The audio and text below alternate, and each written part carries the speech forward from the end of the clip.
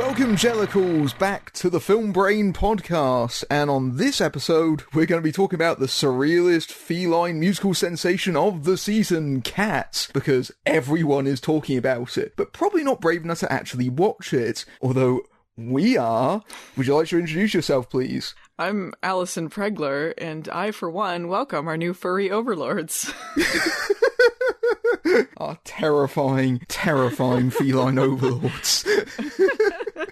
Normally I start these things with a plot synopsis of some kind. That almost feels like it's redundant for this movie, but I'm going to make a very vague attempt at trying to explain the basic concept of what happens in this movie. Yes, please do.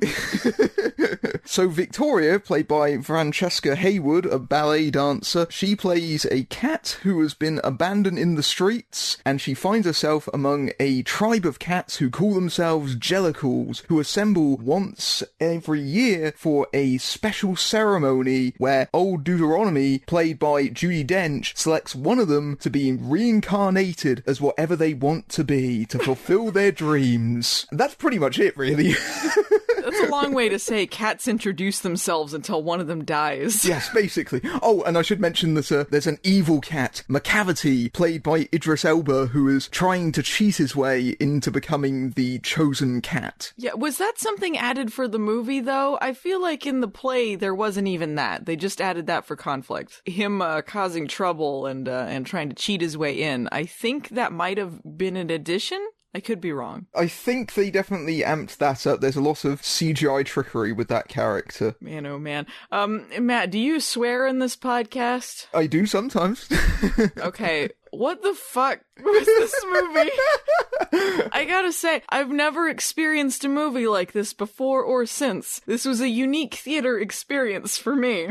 Same for me. Yeah, there was like 8 people in my screening. Just to be upfront, I was in a very bad mood when I went to the theater. I was having a terrible time, and then as soon as it started, my jaw dropped. I had a horrified look on my face through much of this movie. I was trying not to laugh because there were 8 people in there with me, and I don't know what they were feeling. It was utter silence, except for one line, and the old couple in front of me really liked one line. But that's it. What was the one line? I want to know. Oh, they very much liked the, but we're not dogs line. They thought it was very funny that cats are like, we're not dogs. Don't call us dogs. I have another story about the old couple, okay? So when it started with all the previews, the movie had not begun yet. Mm-hmm. There was this ad that came up for Charmin, for the toilet paper, and so the Charmin bear comes out, and he's like, hey guys, it's me, the Charmin bear. If you're anything like anyone else, 5 minutes into the movie, you're gonna need to go to the bathroom, so I'm just giving you a chance to go now. This is brought to you by Charmin, sponsors of the pre-movie Go. And then I just hear, that's terrible. And I'm like, oh man, if you thought Charmin Bear was terrible, you're in for a bad time. I don't know what they thought of the rest of the movie. To be someone who has no context for this, I at least came in knowing what I was in for, and I was still shocked. I have no idea what this has got to be for anyone just like, oh, it's a movie about cats.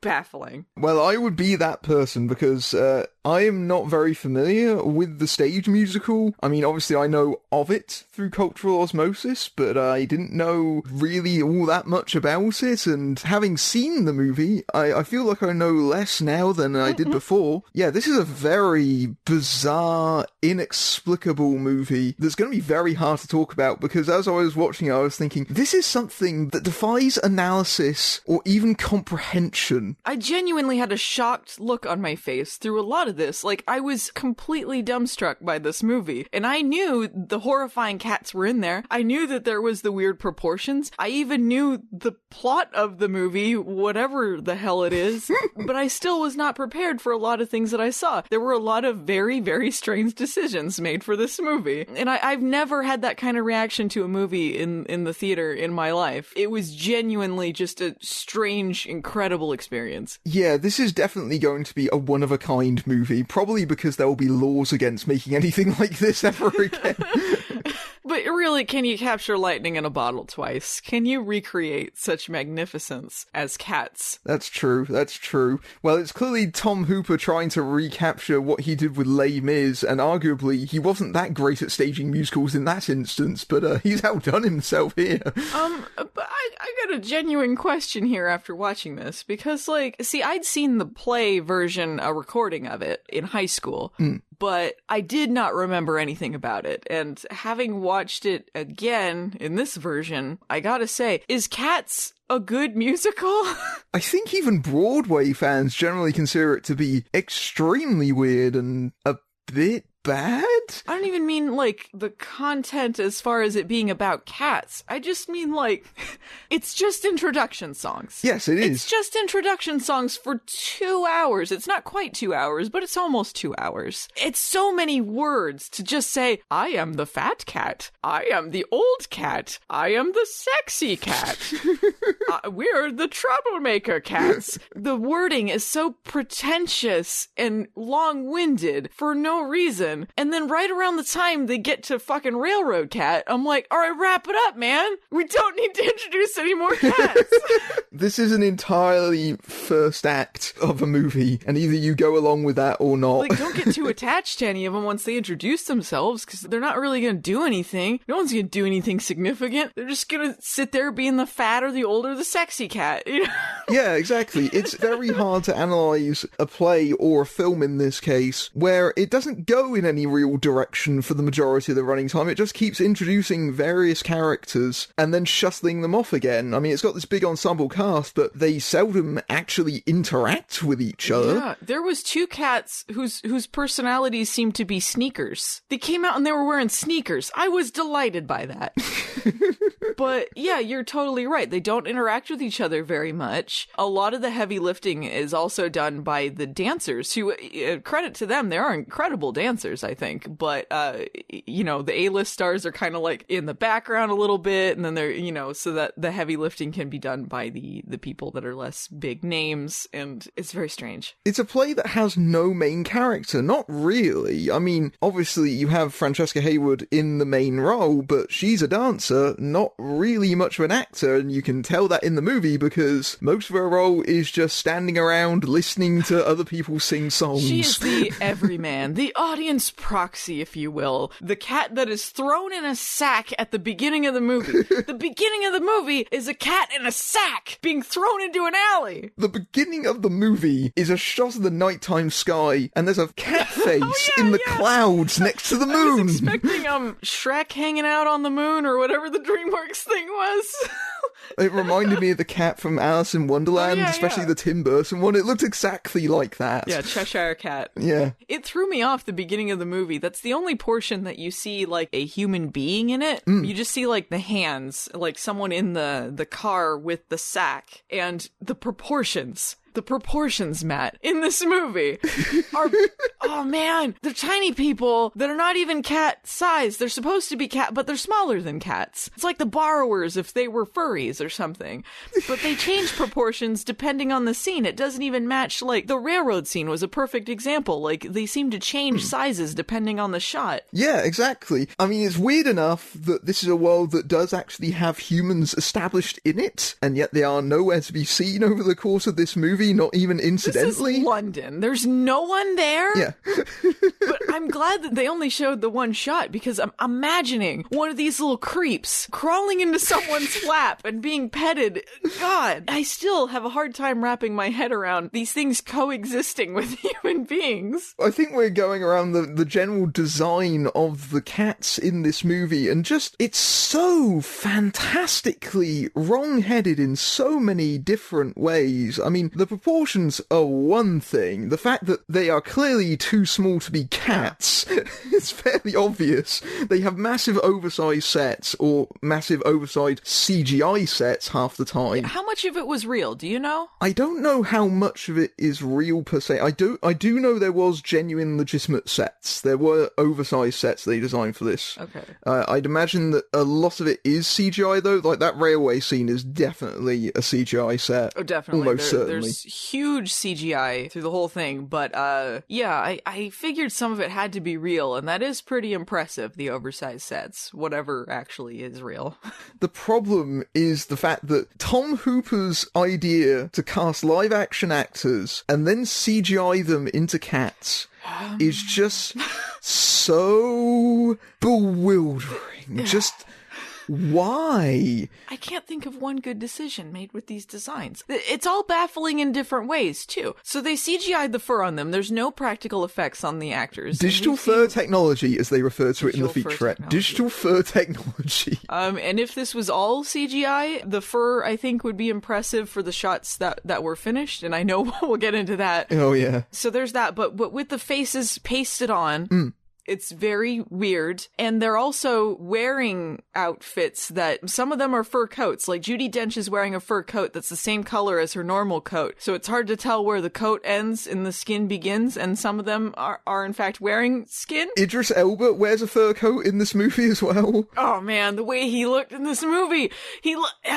They colored him skin toned. Yes. So it was just like he was kind of naked and glossy. Yes. Walking around. When he took the coat off, it was horrifying. He's not the only character who's not wearing a coat, but it was so jarring when it was him because the fur was so short. It just looked like naked glossy man. Strange. Judi Dench looked like the Cowardly Lion. The hands and the feet. Yes. I noticed the feet halfway through the movie. I'm like, oh, so they just have feet, huh? Yeah. They just have feet. That's the thing about the designs, is that they don't look cat enough, and they look far too human. They look like they've stumbled out from the island of Dr. Moreau, and you know what? I think the technology isn't really there for doing this with cats, but it's gonna make a fucking terrifying version of the island of Dr. Moreau in the future. Oh, man. I didn't understand the placement on the human proportions either, because, like, Island of Dr. Moreau, or anything that's had, like, practical effects like animal-people hybrids, you've seen cat-people hybrids and things before. Yeah. They don't place the ears all weird and then make them have bubble heads, and they took their ears off, their normal ears off, so it was just a strange face shape. They didn't, like, widen it out or anything to, like, with muzzles or anything that kind of, would help that a bit, or fur on the sides. It doesn't help. Their faces are totally floaty most of the time. They don't feel like they're correct in proportion to the rest of their bodies. Wow.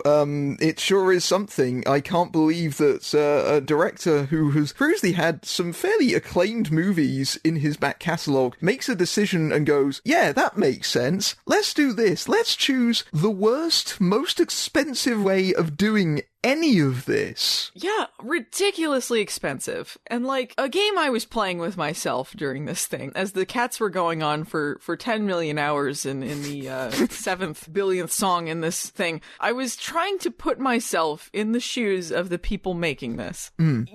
After watching this for a while, it starts off and you're just horrified by what you're seeing. But it starts to become shockingly normal to you as you're watching. Like, you start to get used to it. And you're like, am I used to this? Is this okay? And so if you were like in very slow motion, making all of these decisions and creating this behind the scenes on this movie, I could see maybe how eventually you become desensitized to it. You're like, maybe this is fine. It looked a little weird at first, but maybe it's okay. Maybe. Yeah, you get a little bit snowblind to it. Everything just kind of snowballed from there with them, but not one good decision made. No, I can imagine that the creative people that were leading this movie thought they were really on to something, and the actors in it thought, okay, we're placing our trust in this guy, he must know what he's doing, and all the actual people that have to do those effects are going, oh no, we have to do this? Oh no. Because that's the thing about effects people, they know what can be done. That's their job. Sure. They know what the limits of effects are. This is pushing the limits of effects and then some. This is not something that they really should have attempted to do in the first place. Someone should have given Tom Hooper a good stern talking to and told him, this is madness. This is a total folly. You need to completely reassess the way you're doing this. But no, he's committed to this absolutely insane, arduous vision so totally and so completely. It's remarkable. I mean, take some risks, go big and commit to your vision. That's what I admire about this movie. I mean, Cats is a weird show. Cats is a very, very bizarre show. But this multiplies it. If I were given the chance to fix this movie, I would change nothing. I would change nothing about Cats. Because I think this was the perfect disaster. I think the world needed Cats at this point. Because there's so little good going on in the world right now. But at least we have naked Idris Elba, Judi Dench, Cat, Ian McKellen doing I don't know what. There's just so much in this movie. Tom Hooper thought to himself, no, the audience isn't going to believe people in cat makeup and costumes like they do on stage. Not when we get the camera that close. Clearly this is the superior option. It was so much more realistic in the recorded Broadway version that I saw from like 1998. Yeah. Because, I mean, if you're going to go like, oh, it looks a bit silly with people in cat costumes, we don't want to film that or it won't look realistic. Well, you didn't achieve what you're going for with this. This is hardly an improvement. Yeah, I mean, like, Cats as a musical asks you to suspend your disbelief in many ways. They are cat people singing about being cats going to heaven. There's a lot of ridiculous things about it. So you could have just done practical effects, you know, all the dancing and the way, the cinematography. Like, you could absolutely still make it an amped up movie so it doesn't just look like a stage production, but not have them be this. That's the thing, is that it could have worked in that medium, but instead they chose to do it this way. And it just becomes this massive eyesore. You spend the entire time just looking at it in a state of just disbelief, almost, that they could have actually thought that this was a good idea. And I know this has had a very long development history. They've been trying to make a Cats musical for decades, because obviously it's one of the most successful stage plays ever produced, which is in itself fascinating. Do you think back then it was the same deal? They're like, you heard about this play about cats, right? Oh, no, not about cats. Yeah, about cats. I gotta go see this thing. It just sounds wild. I love when people ask Andrew Lloyd Webber, what's it about? He goes, it's about cats. It's about Jellicle cats.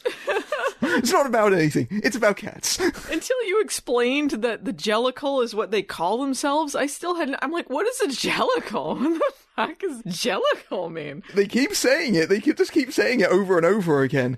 All right. Jellicle stands for Jellicle cats. Jellicle stands for Jellicle cats. That doesn't explain anything. You just keep saying that over and over again. It's a bunch of pretentious nonsense that means nothing. It's literally supposed to mean nothing. So, man. And they added things to this. They did. That obviously weren't in the stage version of it. Like, oh, look, we could never possibly have Rebel Wilson unzip her skin and take it off. Yes! But now we get to do this twice! Why? I watched that going, wait, what? What? She unzips her skin and takes it off to reveal an outfit and fur underneath it. Yes. Which isn't even a, like, funny gag to begin with, but they do it twice. Once as, like, for plot reasons. Like, that's how they get out of their captivity. She's captured on a barge by McCavity, and she unzips her skin to get out of the chains.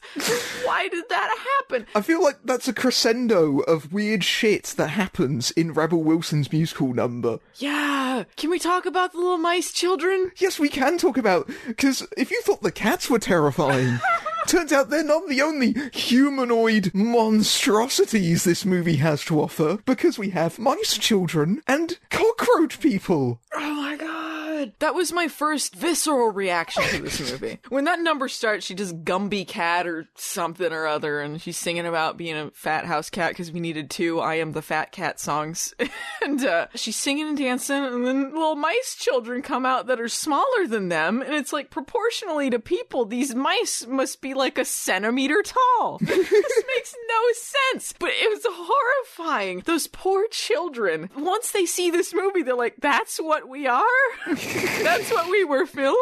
The cockroaches come out and they got little people faces? And they're doing musical numbers, and apparently Rebel Wilson has been training them for this. I kept looking over at the audience with me, trying to gauge their reaction. Stone-faced.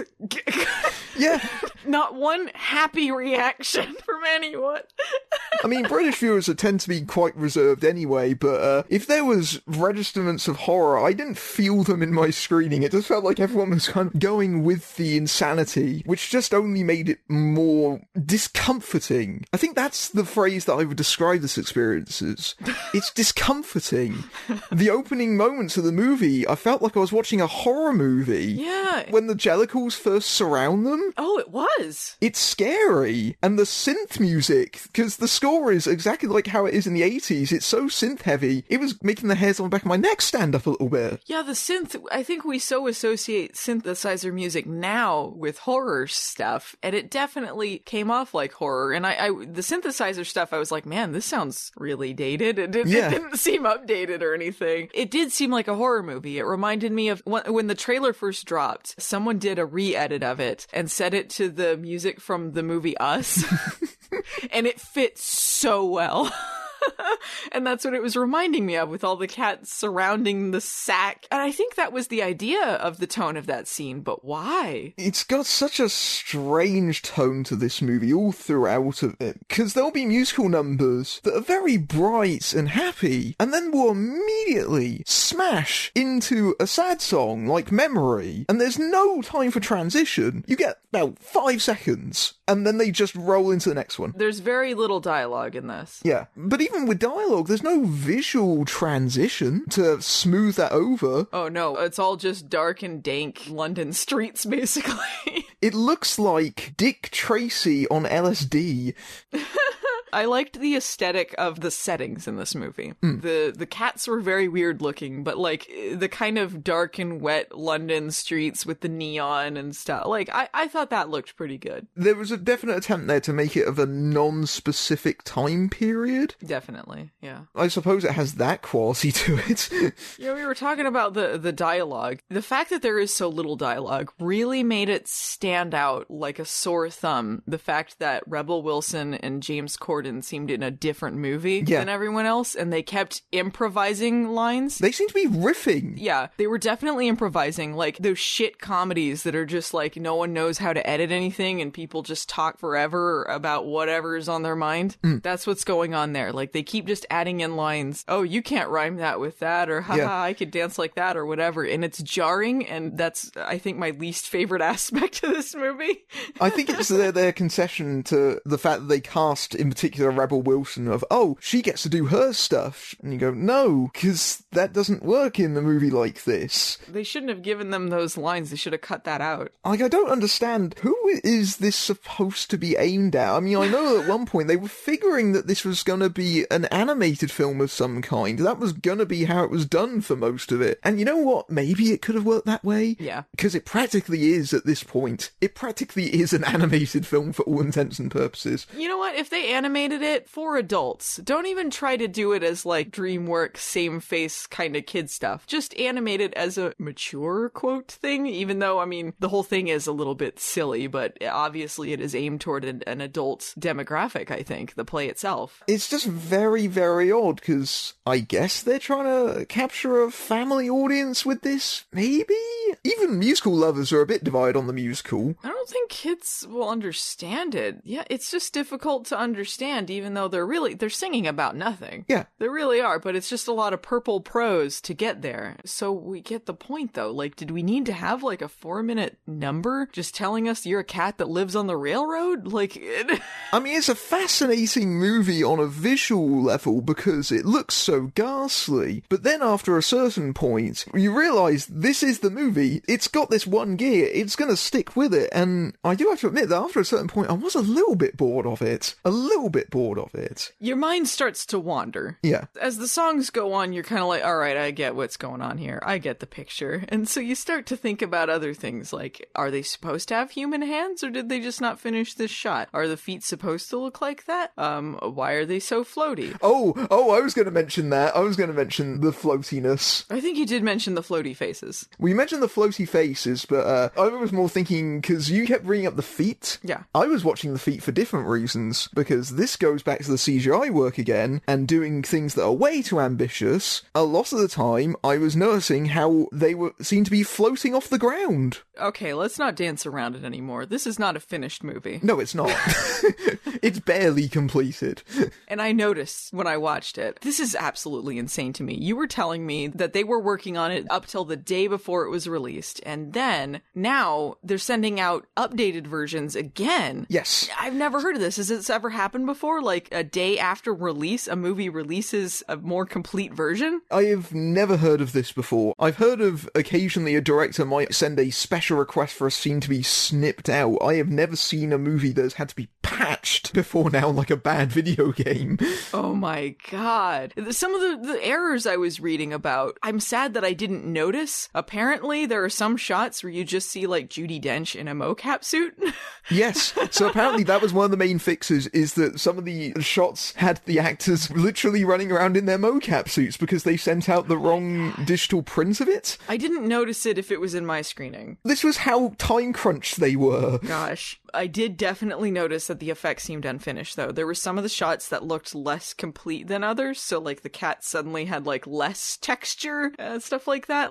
Sometimes it did feel like the hands were different depending on the shot. Sometimes they looked more furry, sometimes it was just a hand. Yeah. The biggest effects glitch that I saw in my version, which I didn't see any outright mocap suit, so I'm going to assume it is the fixed version, but it is the floaty feet. So anytime there's a medium shot, about half the time, especially if they're CG'd into an environment, their feet really aren't connecting with the ground properly. They always seem to be just an inch off the ground. This is especially the case in Jason Derulo's number. When they dance down the street in that medium shot, I just found myself watching the feet and how they just would glancing off of it. They weren't interacting with the environment. It was like they were just on a pane of glass, just on top of it. That's weird, because they did film them doing this stuff and then CGI over it. Is it just the effect of that, adding the CGI over it? It just made them seem like they're floating? I think I would understand it if I knew how they did some of the effects. They've been really coy about how they did some of this. And if I understood more of how they did things, I would be able to estimate an explanation. So my idea is some of this is digital plates, some of this is they've replicated the environments in a computer and then pasted the actors into it off of green screen or something like that. Or they're just shooting people separately and estimating camera movements. Or they've just digitally just completely wiped them off the background plates and then replaced them on top of them empty, which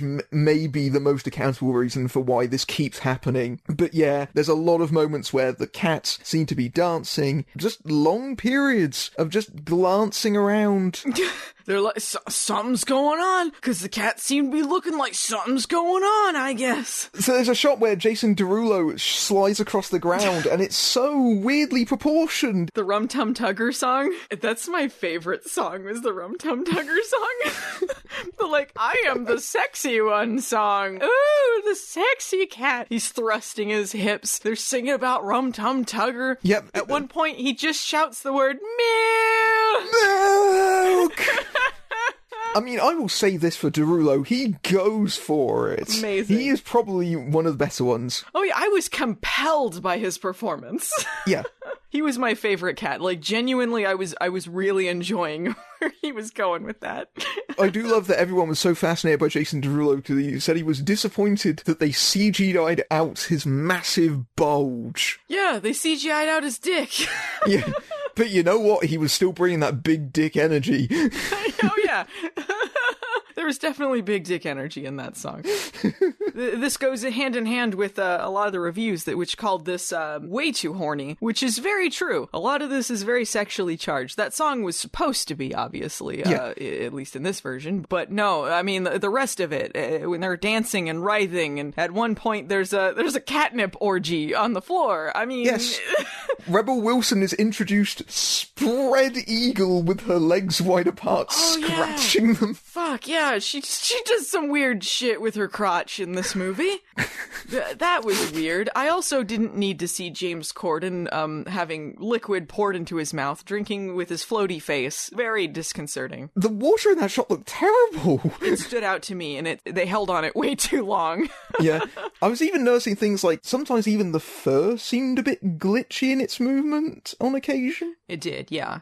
Like, it was just had that kind of rippley effect. Just sort of that slight shimmer. It just reaffirms that they were doing too much. The poor animators were working themselves to the bone trying to make it work, and I feel so sorry for them. The fact that it looks so terrible is not an indictment on them, it's an indictment on the people leading those decisions. Oh, sure. But also, this just doesn't feel like it was finished, not properly. It just feels like they were trying to scrabble this for a release date. I mean, even if this had been completed, it would not save this movie. No. Like, of all the things that I laughed at, it was really not the unfinished nature of it. It's just one thing piled on top of many hilarious and baffling things about this thing. I'd imagine the unfixed version is funnier, so I understand that they were in such a rush to finish this that when they were showing the movie to critics, it wasn't finished. It was 75% finished. Yeah. And apparently in the last scene of that version, Judi Dench's to camera just turns into her in a mocap suit.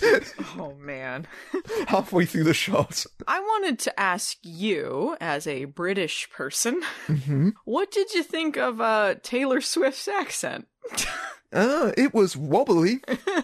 I mean, she committed to it. I'll say this about the pop stars they hired into this movie. They seem like they were the ones most on board with this. Yeah, we'll do some weird stuff in this movie, sure. They seem to be having fun and realizing they're in a movie about cats. Yeah. She was very entertaining and didn't show up till, like, the last portion of the movie, basically. Yeah. But I found her accent very, like, it came and went. Even in the song, she has maybe, like, 2 lines of dialogue. But, yeah, I could definitely tell the accent was slipping through a lot of it. And I don't understand why she had to do an accent, because Jason Derulo wasn't. Yeah, was he the only one who wasn't, though? I feel like most of them were either British or doing a British accent. Yeah, I think most of the cast is British. Well, with the exception of Rebel Wilson, who's Australian, so... Oh, okay. But yeah, even so, I don't understand why they made Taylor Swift have to do a British accent and sing, because that's a hard thing to do. And then she sort of disappears out of the movie, because before the climax, doesn't Idris Elba say, "Oh, come with me and we'll do another attempt at trying to take the Jellicle Ball," and then we never see her again after that point. Yeah, I kind of wonder if they filmed everything they needed, or maybe they snipped stuff out because they just didn't have time to complete even that. I did notice the editing was a bit janky at certain points. It definitely feels overly tight in some spots, even at 110 minutes. I'd imagine the play is a little bit longer than that. Oh, sure. The play's probably pretty long. But there's no breathing room in certain moments. Especially certain moments with movement. They seem to just cut around it awkwardly, like they couldn't be bothered to CGI those elements in. The movement in this. So, according to some of the behind-the-scenes stuff, they, as they were preparing for this, the actors had to go to cat school to learn how to move and be a cat. Lordy, did a lot of this come off like acting class 101, and they're like, "Yeah, you're a cat, you're a kitty cat, whoa." They're writhing around as they walk, which adds to the sexualness of it, the way that they're moving. And you can tell everyone's so committed. There's something hilarious about this, seeing all of these, well-established actors doing this kitty cat thing, like they're doing this, super important movie, but it comes off like they're in, improv class or something. Ian McKellen, in particular, I think really got into, being a cat. Yeah. When he first shows up, one of his first lines, they're walking, and then it cuts to him, and he's meow, meow, meow, meow. What? Yep. Why did he just do that? He's, rubbing against shit. All of them start rubbing against things at some point, but he's one of the first that's, rubbing against a wall and stuff. He was committed. 110%. I did enjoy Ian McKellen, but I did wonder, why did Tom Hooper cast people who can't sing in several roles? I couldn't understand what he was singing half the time. I was like, is this a character choice, or is it just bad? I mean, I know famously he cast Russell Crowe in Les Mis, who basically shouted, "I'm Javert!" repeatedly over and over again, and constituted that as a singing voice, but at least Russell Crowe does claim to be a singer. Ian McKellen does not. Ray Winston certainly does not, and I don't know what we did to deserve him singing at one point in this film. Which one was Ray Winston? He was Growl Tiger. Which one's Growl Tiger? He was McCavity's henchman on the boat. Oh, yeah, the boat guy. Yeah. The boat guy. I did like there was a cat who just lived on a boat, and he's just like, "I'm the boat cat, and you can't escape the boat, 'cause I'm the boat cat." And then they cut that off after like 30 seconds. They're like, you get the idea. Yeah, you get the idea because Ray Winston is terrible at singing. Some of these songs are hilariously literal with some of it. You know, I talk about how like the lyrics were all just like pretentious and like long-winded just to say like nothing basically. And after all of that, after like this movie dragging on for 10 million years, and then like they finally like send the cat off to heaven and all that, and then Judi Dench looks straight at the camera. Right down the barrel lens. She just breaks the fourth wall, looks right at us. And I am barely paraphrasing here. She starts singing like, now you've learned about cats and all of our names, 'cause we're the cats. And you've learned some things because cats aren't dogs. And cats. Like, what? That song is called The Addressing of Cats. Fuck, it's bad. It's a bad song. I started cracking up when she started singing that. It was almost like, now you've learned your ABCs. There's a song about names in this movie that's very early on that's performed in a graveyard. They have a whole song devoted to the fact that they have names like Bustopher Jones, Old Deuteronomy, Rum Tum Tugger, Grisabella, Bombla Lorena. This is just silly nonsense. I thought they just added one song. Did they add more than one? Like new songs for this production? I think there's probably at least one. I know they cut one from the theatre production, so they took one out, but they added one because obviously when you're adapting a musical, you need to add an extra song because you need to have that Best Original Song Oscar. Yeah, I could definitely tell which one was added because it was the one that had the most straightforward lyrics. Yeah. It stuck out to me. Is it just called Beautiful Ghosts? The one where she says, I wanted to be wanted and all that? Yeah, I think it's just called Beautiful Ghosts. Yeah, it's kind of jarring when they put it in there. It's right after the first version of Memories is sang, and then she starts singing to her about beautiful ghosts, and all of it seems like much more straightforward than the rest of the songs. It's pretty much the only time Victoria really sings in the movie up until the finale, which seems odd for a musical where that is ostensibly the main character. Did the actor do her own songs for that? I guess everyone did, right? I think she did. She's more known as a ballet dancer, so that was more her area of expertise, so there was definitely a lot of moments where they had her spinning on point. See, I don't remember as many actors as you do, so I was like, is this someone well known? It kind of seems like it's a dancer, so I guess props to them for like casting someone that's known for dancing for this part and doing the heavy lifting with some of this stuff. She was doing a lot of impressive dancing, I think. The dancing itself is impressive, it's just that you end up trying to have to force yourself to pay attention to the quality of the dancing because of everything else around it. Oh, sure. Yeah, it's fascinating because, like, they're CGIing over someone who is, like, good at their craft, but then they're covered in a bunch of floaty fur and a bunch of weird shit. I mean, we were kind of on board ever since that first trailer. Oh, yeah, I was pumped to see cats. Yeah, because I remember the day when that trailer came out, and I think everyone reacted with the same horror, the sheer shock that this was the route they took the movie in. It's just unimaginable that they could have possibly taken it in this direction. Yeah, like, you know, they'd been talking about the production for a while, and I think people were like, oh no, they're just gonna CGI fur on them? What's that gonna be like? That sounds like a bad choice. And then when you see it in execution, it's so much more than you ever could have imagined. The most joyous movie of the season indeed. Indeed. You can tell that Universal's marketing department had no idea how to sell this movie after the first trailer. I don't know how you sell this thing. That's true. I don't envy the marketing department, but even so, saying it's the most joyous event of the season that's not strictly true. That really isn't true. I mean, I was excited about it. I guess the most exciting event of the season. You can't miss it. Oh yeah, it's a one-of-a-kind movie. It genuinely is. We haven't even talked about Jennifer Hudson yet. Yes, that's what I was just thinking of. Jennifer Hudson. God, if there are actors putting 110% into this, she is putting like 200% into this. She's like, I am going to get every emotion out of Memories into this. Was it me, or did it seem like the close-ups of her actually seemed like they were the best CGI, like they paid the most attention to her scenes, because they obviously knew that Memory is the only song that people actually remember from Cats. Yeah. And is probably going to be the one most snipped out on YouTube. Probably. I didn't notice hers looking any better than anyone else's, but I imagine imagine they probably did make sure if anything is completed, it has to be this, because Memories is, you're right, it's the only song anyone remembers. Someone told her that, obviously, that she was going to get a Best Supporting Actress nom. She was gunning for all of those. Oh, man. Really going for it. See, my understanding of this character, what was her name? Was it Grisabella? Grisabella, yeah. My understanding is that in the play, the idea is that she is kind of an old and haggard cat.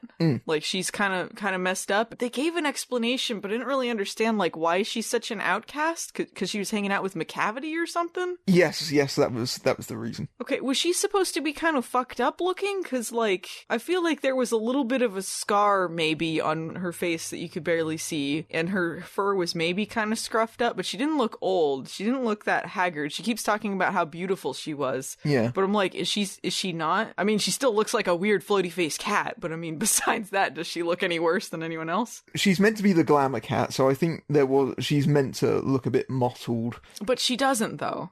She doesn't look like any more mottled than, like, anyone else. That is true. She didn't look ugly or haggard. I mean, she looked as ugly as anyone else, but it didn't look in any purposeful way. It just looked like Jennifer Hudson with some fur added to her and like a big coat. And sometimes she had some kind of like some tears and snot on her face. A lot of snot. A lot of snot. Yeah, so she's like an outcast, you know, through the movie. She's kind of like hiding out in alleyways and stuff and like shying away from people, and everyone hates her except Victoria sees something in her and takes her to the Jellicle ball, and then they see the true person underneath, and she gets selected as the Jellicle cat, and then they put her in a hot air balloon and lift her off into heaven. The scene was hilarious because I don't remember how it goes in the play, but they just put her in a hot air balloon, and it looks like she flies into the sun and disintegrates. Yeah, they put her in a balloon made out of a chandelier, and then she fades out of existence. Yeah, I'm not unconvinced that she didn't just disintegrate in the sun. Like, these cats don't know how to send someone to heaven. She just disintegrated. And then, like, McCavity is like, haha, now is my chance. He grabs onto the rope. He's like, he's gonna float off with her, like, ha ha ha. And then he loses his grip and falls onto, like, a statue. Yep. And I guess his powers are taken away or something, and so naked Idris Elba is like, no! Hilarious. Yes, so badly executed. I didn't understand with him, too. Like, he teleports out and then he, like, says things as he's, like, poofing away. At one point, it's just like, meow. And then he says his name. He's like, McCavity. Why? Because they want you to remember him. McCavity. He's a cat that has wanted posters. McCavity doesn't make sense as a character. Do the humans see the wanted posters? They're like, what is this? Why are there cat-sized wanted posters? I like his fucked up face and his evil eyes. He's basically the cat devil. Yeah. He's the cat devil. That's basically it. I love that when he teleports Ian McKellen away, because what he does is he keeps whisking away the characters, but that's not immediately apparent at first. And when he whisks away Ian McKellen, I like that the shadow makes an M shape as it does so. It did? Oh, I didn't even notice that. Fuck. Oh, man. Ugh. But yeah, the first time he does that to Rebel Wilson, I was like, did he just erase her from existence? What just happened? Yeah, I didn't realize that he was teleporting them away either. I'm like, are they dying? Are the cats dying? I don't remember this. You know, the cats in this have magical powers. They don't explain this very much. Just accept they have magical powers. No, they don't explain it at all. They have magical powers. They got, McCavity, obviously, he's the most powerful wizard of them all. And then you got, what is the name of the magician cat? Oh, Mr. Mistopheles. Mr. Mistopheles. Yeah. Yeah, so he's sort of like the failed magician cat. They gotta, like, encourage him. And then they started some sort of romance between him and Victoria, which I think was also added. Was he the one that they, like, straight-washed? There were some people that were upset that a character from Cats who was very clearly gay was straight in this. If that was the case, that's the first I've heard of that. Yeah, there was something like that, like a gay-coded character, like, and then they, I guess, made it very straight in that. I don't know which character this is. Not familiar enough with the original one, but let's search on Twitter. People will be complaining on Twitter. Let's find out. By far the straightest thing in this movie is the Victoria Mr. Mistopheles thing, where they keep, like, almost kissing. Yeah, Mr. Mistopheles is apparently straight washed. Oh, okay. All right, well, any of those people who are Cats fans and have not seen this, just a forewarning, there is some straight washing in this with magical Mr. Mistopheles. That's so strange, though. I mean, this is a very overtly sexual show to begin with. Are theater fans gonna be offended by a gay character anyway? I mean, it's stupid to be offended anyway, but I feel like musical theater fans are the most open to LGBT. Yeah. I don't understand this. This is a show about horny cats that are trying to sacrifice themselves. But no, we need to straighten out this character, because otherwise, the audience won't believe it. What? We have to have a straight romance. Get the hats in here. People are going to be in the streets if Mr. Mistopheles is gay. We got to pair Victoria up with someone. We got to get them furry shippers in here. I don't think the furries want any part of this. I think the furries are in heaven right now. I think the furries are like, at last, a movie for us. At last. This is by far the most sexual anthropomorphic animal movie I think ever made. I don't know. I think that's just generally people of bad movie fans like us just going, oh yes, a movie made for us. This is definitely a new cult movie. I think people are going to remember this for a long time. And I know I will see this again at some point because it is enjoyably baffling. This seems like it's Midnight's show ready, in the same way that Rocky Horror Picture Show is. Oh yeah, definitely. I think what's going to happen is, and it's already happening, this is going to be a big flop. Yeah. But I think in rentals and in cult infamy, this will live on. Yes. So apparently they were expecting this to be a relatively big-sized hit. Mm-hmm. It's their big Christmas movie. Obviously, it's not going to be top of the box office because they opened it on the same day as Star Wars. Speaking of follies. But they were expecting it to do reasonable business. They were expecting it to do $20 million over this weekend. They have since revised that estimate to about $7 million. How much did they make the opening day? $2 million. How much did Star Wars make opening day? $90 million. I went to the theater opening night for both things, and I was like, man, this is going to be so crowded. I don't know how crowded it'll be in Cats, but I know it's not going to be like Star Wars, so there's like a huge line, but none of them are going to my movie. Apparently, even the people that did see this movie are not fans of it because it got a C+ score on CinemaScore. Do you know how hard it is to get a middling rating on CinemaScore? Apparently very hard. The Cats reviews are some of my favorite dunks. People are they're going in on this movie. It is hilarious. No holds barred. Absolutely no holds barred. And clearly they were sharpening their claws, as it were, for many months. I mean, there can't be... That's a good pun. The sharpening their claws. That's good. Yeah. There can't be that many Cats apologists out there, right? Are there any people out there like, this movie was good? You guys are just jerks. I can't believe you would... I love this movie. Cats was a cinema masterpiece. It's not like the Star Wars discourse, is it? I think universally people can agree this is not a good movie. Yeah, I think pretty universally most people are absolutely horrified. I know that when I was looking on Letterboxd, it has a 1.8 score out of 5, and on IMDb, it's something like 2.7 out of 10, which I feel is a little bit harsh, because that puts it in the realm of Home Alone 4. Yeah, well, I think that's just people, like, just rating it badly because they've seen the trailer and shit like that, but, I mean, granted, it kind of deserves it, but it's not Home Alone 4 bad. No, it's not. I mean, this is an embarrassment on the level that you seldom see. Every about 10-15 years a movie comes out that just infamously carves out its place in history, and this is one of them. Oh, this is gonna be an all-timer so bad it's good box office flop. What a monstrous disaster. This wasn't little. They went out with a bang. I've heard people comparing it to Battlefield Earth, and that's saying something. That's accurate. I would say this is more enjoyable than Battlefield Earth. Yeah, it's also much more expensive than Battlefield Earth, so it's going to hurt a lot more. You could definitely tell there was an egregious amount of money thrown at this, yeah, as incomplete as it feels. Oh yeah, they definitely threw a lot of money at this movie. It's very hard to compare other movies to this. This is genuinely a movie that you almost have to see to believe in many ways. I think this is the movie that spent the most money on just things it didn't need to. The most wasteful spending of money I've ever seen in a movie. It's the most money committed to a stupid idea I've ever seen. Oh yeah, certainly. In terms of Andrew Lloyd Webber adaptations, I know that Phantom fans hate the adaptation of Phantom of the Opera, but even so, I can watch that movie and go, I can kind of see what the stage play was like. Yeah, there's some dumb decisions in that movie, but that's nothing compared to this.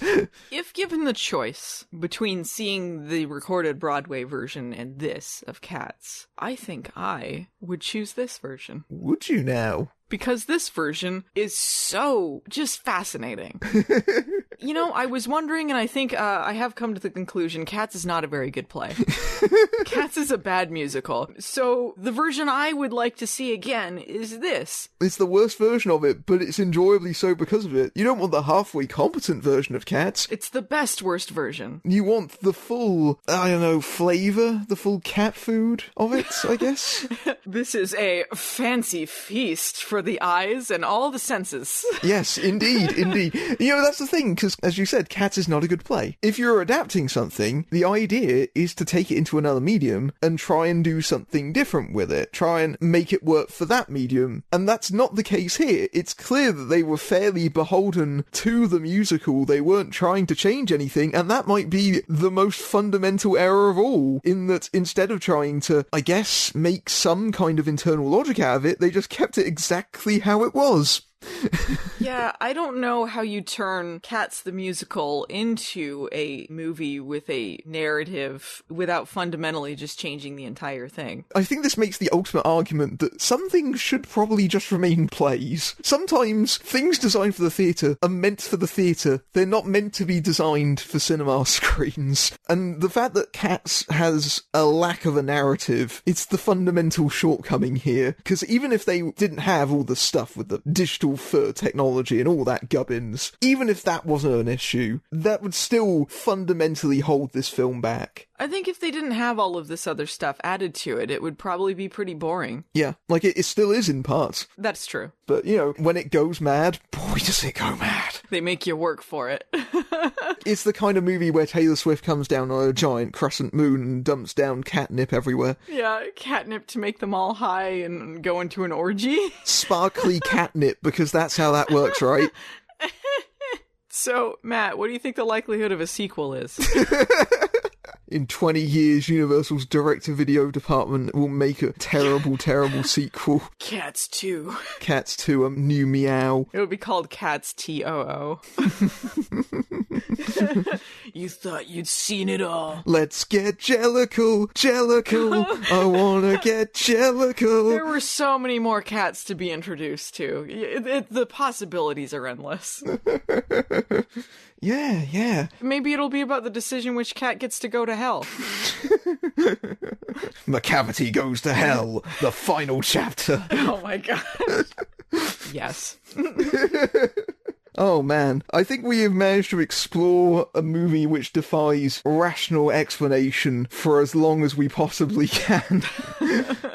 So Allison, where can people find you? You can find me on YouTube at youtube.com/Movie Nights the Series, or on Twitter at Allison Pregler. And you can find me at FB_BMB on Twitter, Film Brain Reviews on Facebook, Film Brain BMB on Tumblr, or of course I'm Film Brain on YouTube, and also the Film Brain podcast is on a number of your favourite services, including Spotify, iTunes, and so forth, so go on, seek it out, and if you have any comments, make sure to tag them with Film Brain Podcast. This is it for the year, and wishing you a Merry Christmas and a Happy New Year. And wow, you should definitely go and see Cats. Go see it. Absolutely see this in the cinema.